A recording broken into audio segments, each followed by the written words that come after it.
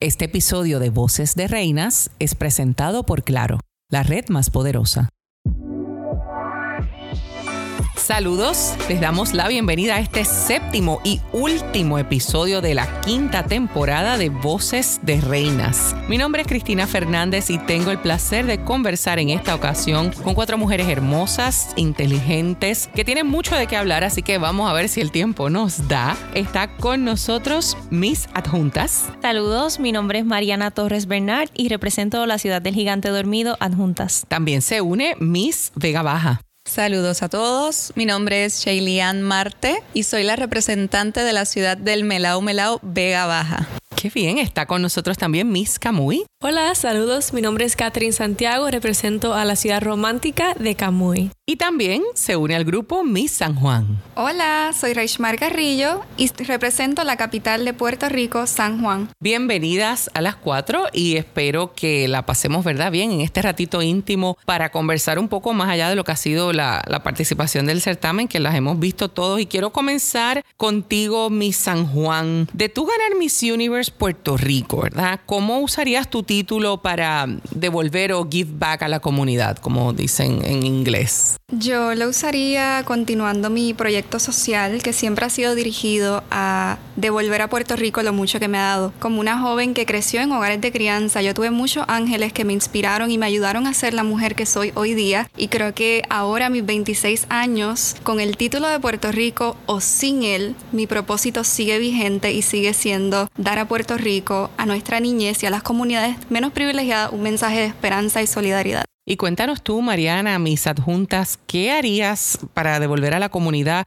¿Cómo usarías tu título para give back de ganar Miss Universe Puerto Rico? Pues mira, me encantaría, continuando la línea que dijo Reishmar, yo creo que para mí es muy importante continuar con la labor social. En mi caso me enfoco mucho en la salud mental, así que me encantaría continuar con lo que es ser una bandera o una embajadora de la salud mental en Puerto Rico. ¿Y tú, Miss Camuy?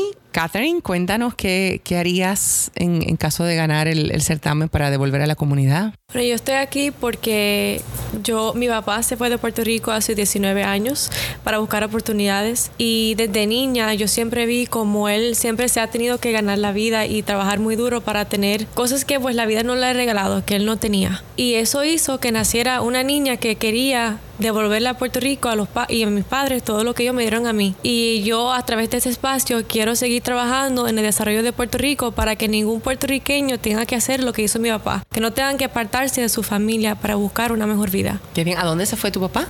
A los Estados Unidos. Estados Unidos. Donde él está actualmente. Ok. Y tú, Miss Vega Baja, cuéntanos qué harías para devolver a la comunidad en caso de ganar la corona. Pues personalmente, antes de participar en Miss Universe Puerto Rico, siempre me he destacado por ser una persona que me identificó mucho con el altruismo, así que trabajo mucho con diferentes centros y personalmente trabajar con ellos es una de las cosas que me mueven y me mantiene viva, así que continúo y seguiré trabajando con todos ellos, tanto en el área de liderazgo como los deambulantes, como las mujeres maltratadas y las mujeres que no tienen hogar. Excelente. Algunas de ustedes tienen muchísimos seguidores en redes sociales, por ahí me contaron que Miss San Juan tiene casi 40 y pico mil personas. Ustedes ahora son figuras públicas desde que deciden participar en el certamen y quiero preguntarles, comienzo contigo, Miss Camuy, ¿qué responsabilidad deben tener los influencers o las personas famosas en el contenido que publican en sus redes sociales, en sus social media y que puede, ¿verdad?, ser percibido por los jóvenes?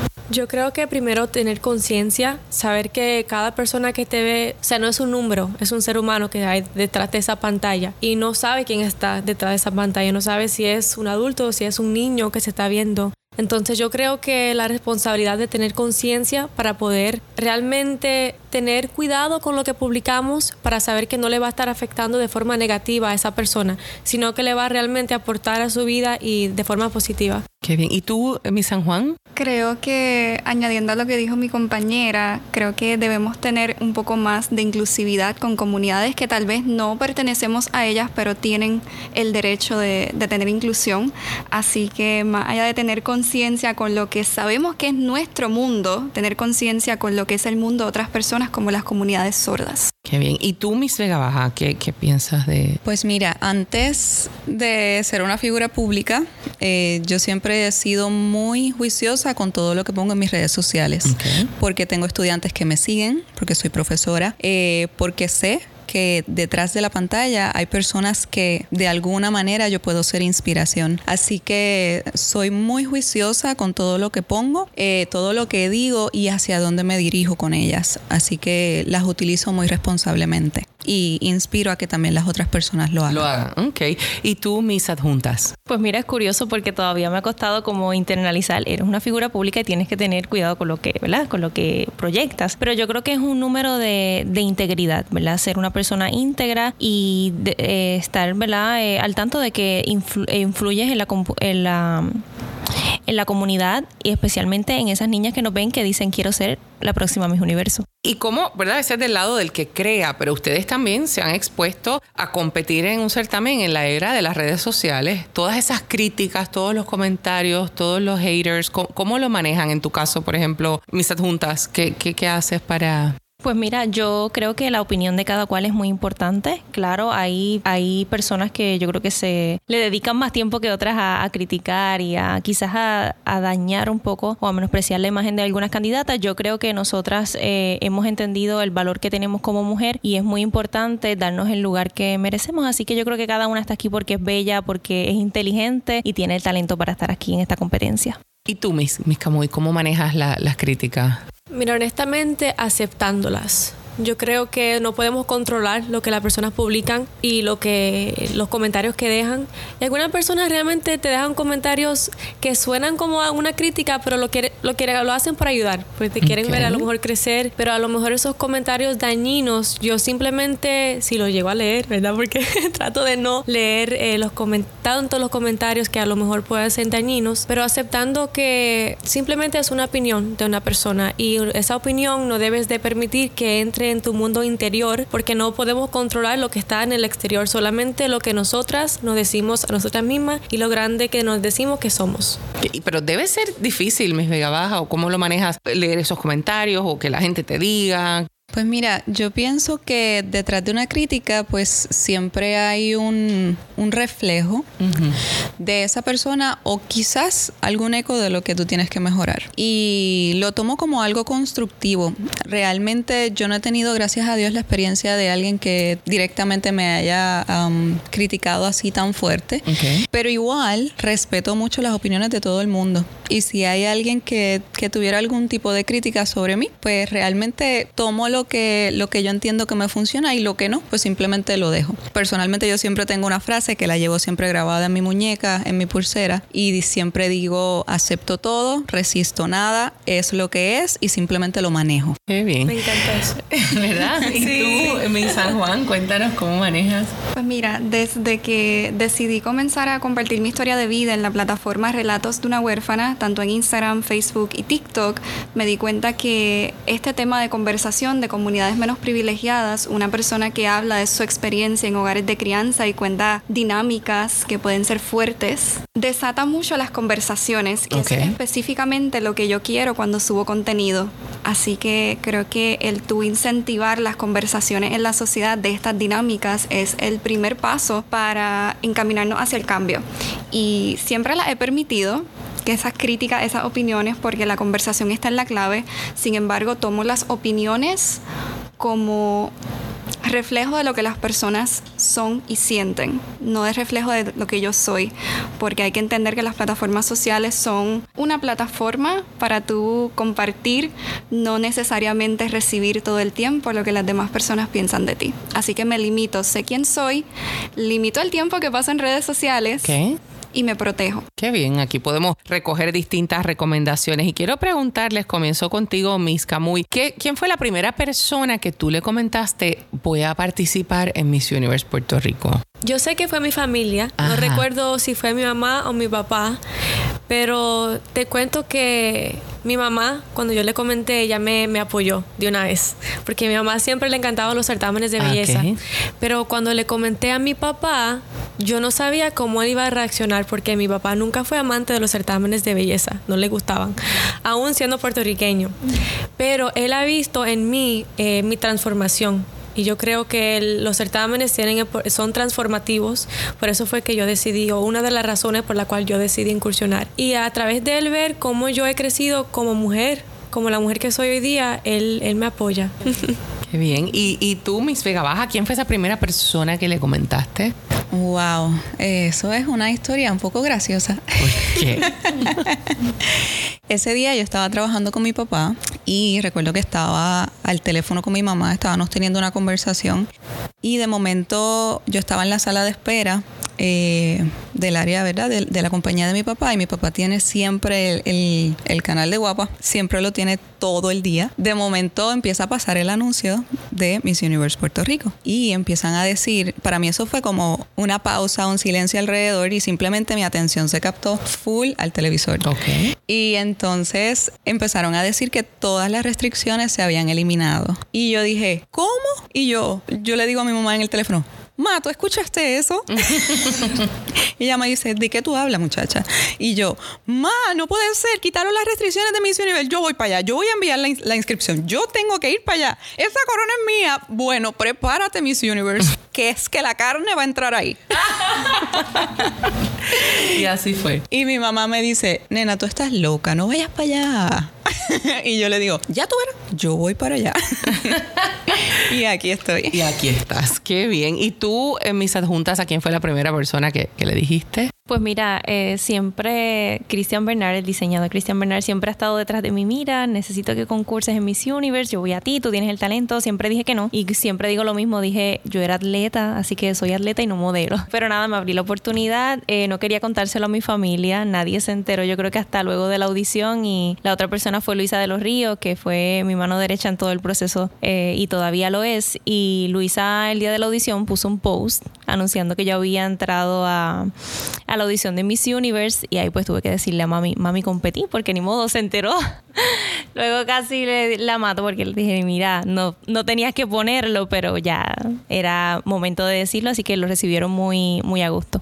Qué bien. ¿Y tú, Miss San Juan, quién fue la primera persona que le compartiste que ibas a estar aquí o que querías aspirar al certamen? Mira, yo acababa de terminar la escritura de mi libro Relatos de una huérfana y estaba pidiéndole a Dios mucho guidance de qué hacer con mi vida luego de hacia dónde Él quería moverme, y yo entendía en ese momento que yo había culminado mi experiencia en certámenes de belleza, porque haber llegado a nuestra belleza latina y haber representado a Puerto Rico para mí era suficiente en ese momento, saber que mi historia llegó a tantas personas, pero empecé a cuestionar que solamente llegó a personas de Latinoamérica cuando hay un universo entero. Y creo que eso sembró la pullita en mí. Yo lo consulté con Dios en todo momento y le dije, Dios, dame una señal.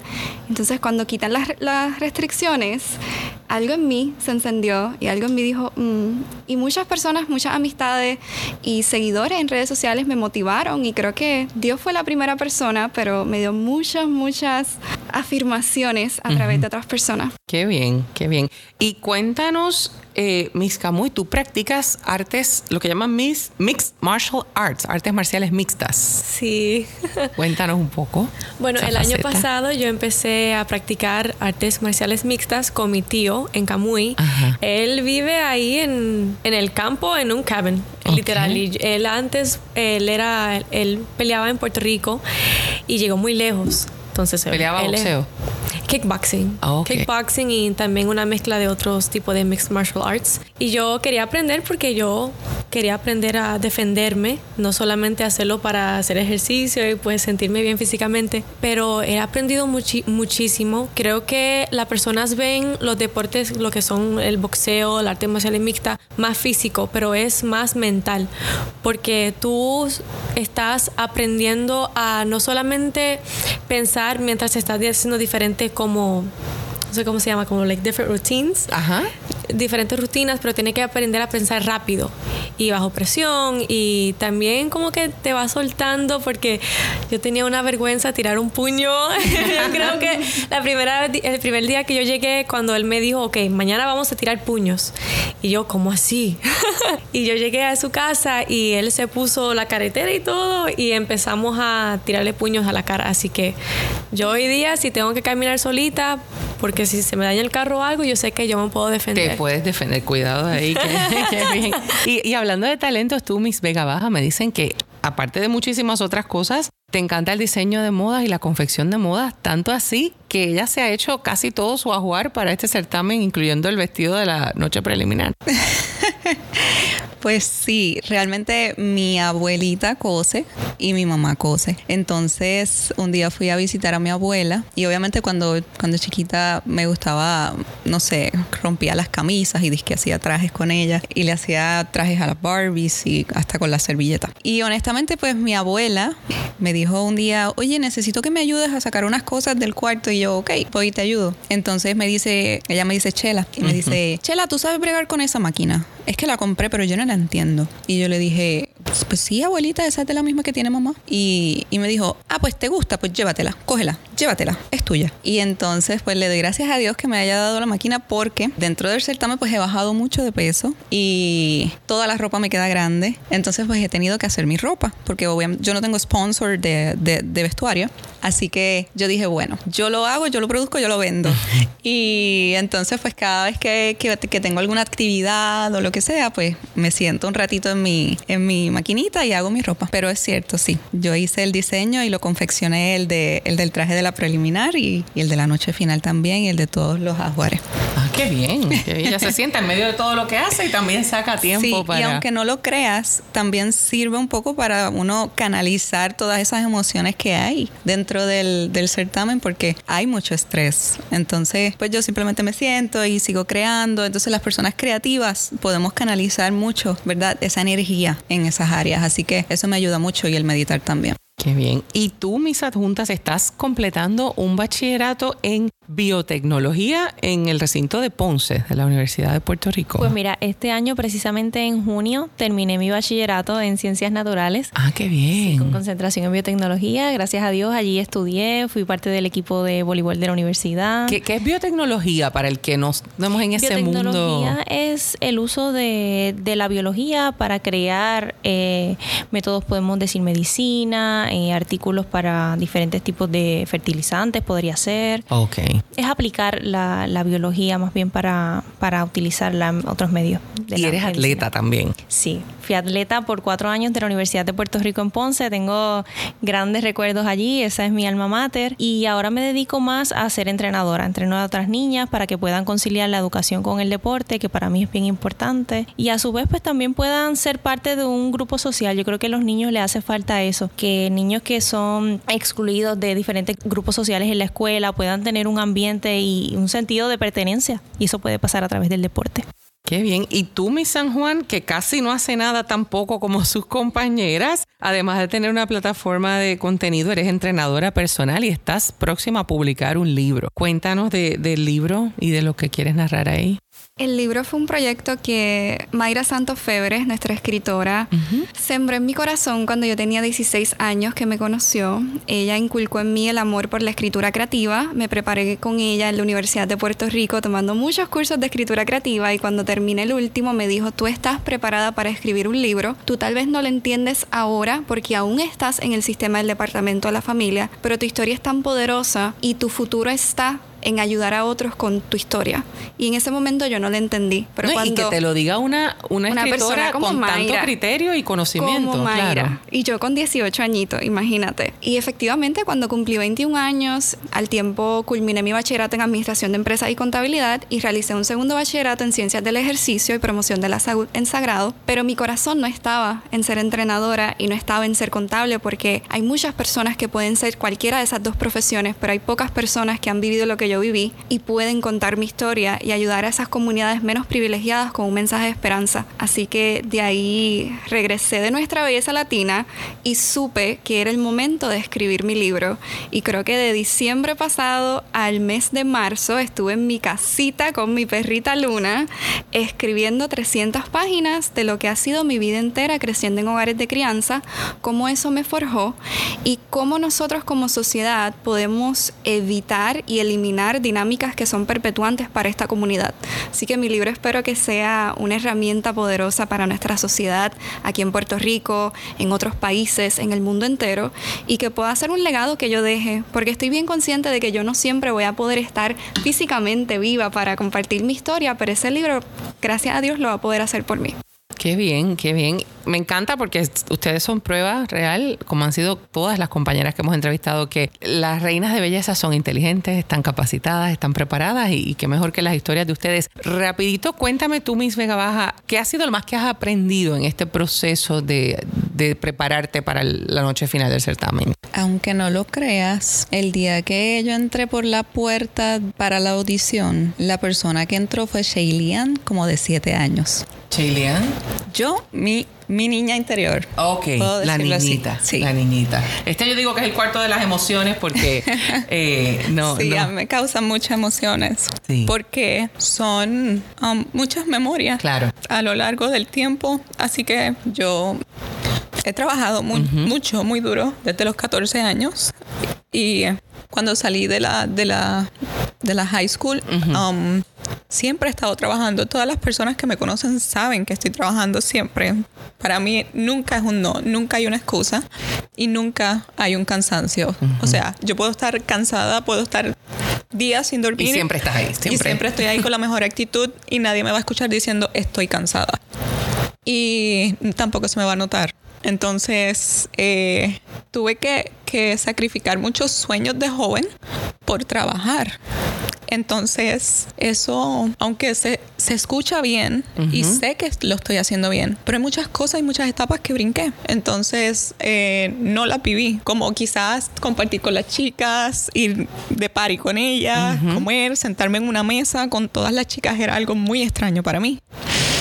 Pero ahora lo he vivido de sobra porque han tenido eventos y actividades. Así que vivir eso con ellas ha sido como wow.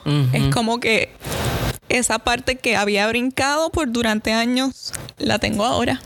Qué bueno que se pudo dar de esa manera. Y tú, Miss Camuy, ¿qué has aprendido en este proceso de preparación? ¿Qué he aprendido? Es que este camino yo digo que ha sido como una escuela, una academia de muchos aprendizajes. Yo creo que una de las cosas que yo he aprendido es seguir creyendo en mí, porque algunas veces tú crees en ti y después la vida te da muchos obstáculos y no hablo de certamen, hablo de obstáculos que han llegado desde afuera, en mi mundo interior también. Y yo creo que manteniendo esa fe de que yo sí puedo mantener quien yo soy y lograr todo lo que yo quiero lograr siendo Catherine, yo creo que ha sido lo más retante.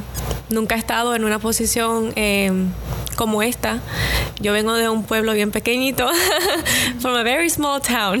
Entonces, pues ha sido un reto decirme que yo sí puedo. Y yo creo que a lo mejor eso puede ser una inspiración para otras niñas que a lo mejor también se criaron bajo circunstancias socioeconómicas o lo que sea difíciles que la han limitado a saber que ellas sí pueden lograr lo que ellas quieran alcanzar. Y creo que eso ha sido lo más lindo que yo he aprendido a través de esta experiencia. Y tú, Miss Adjuntas, cuéntanos, ¿qué has aprendido en este proceso? Pues mira, aquí hemos aprendido de todo, diría yo. Esos sábados fueron intensos y yo creo que fueron muy bien aprovechados. Y yo creo que la organización lo dio todo para que estuviéramos muy preparadas.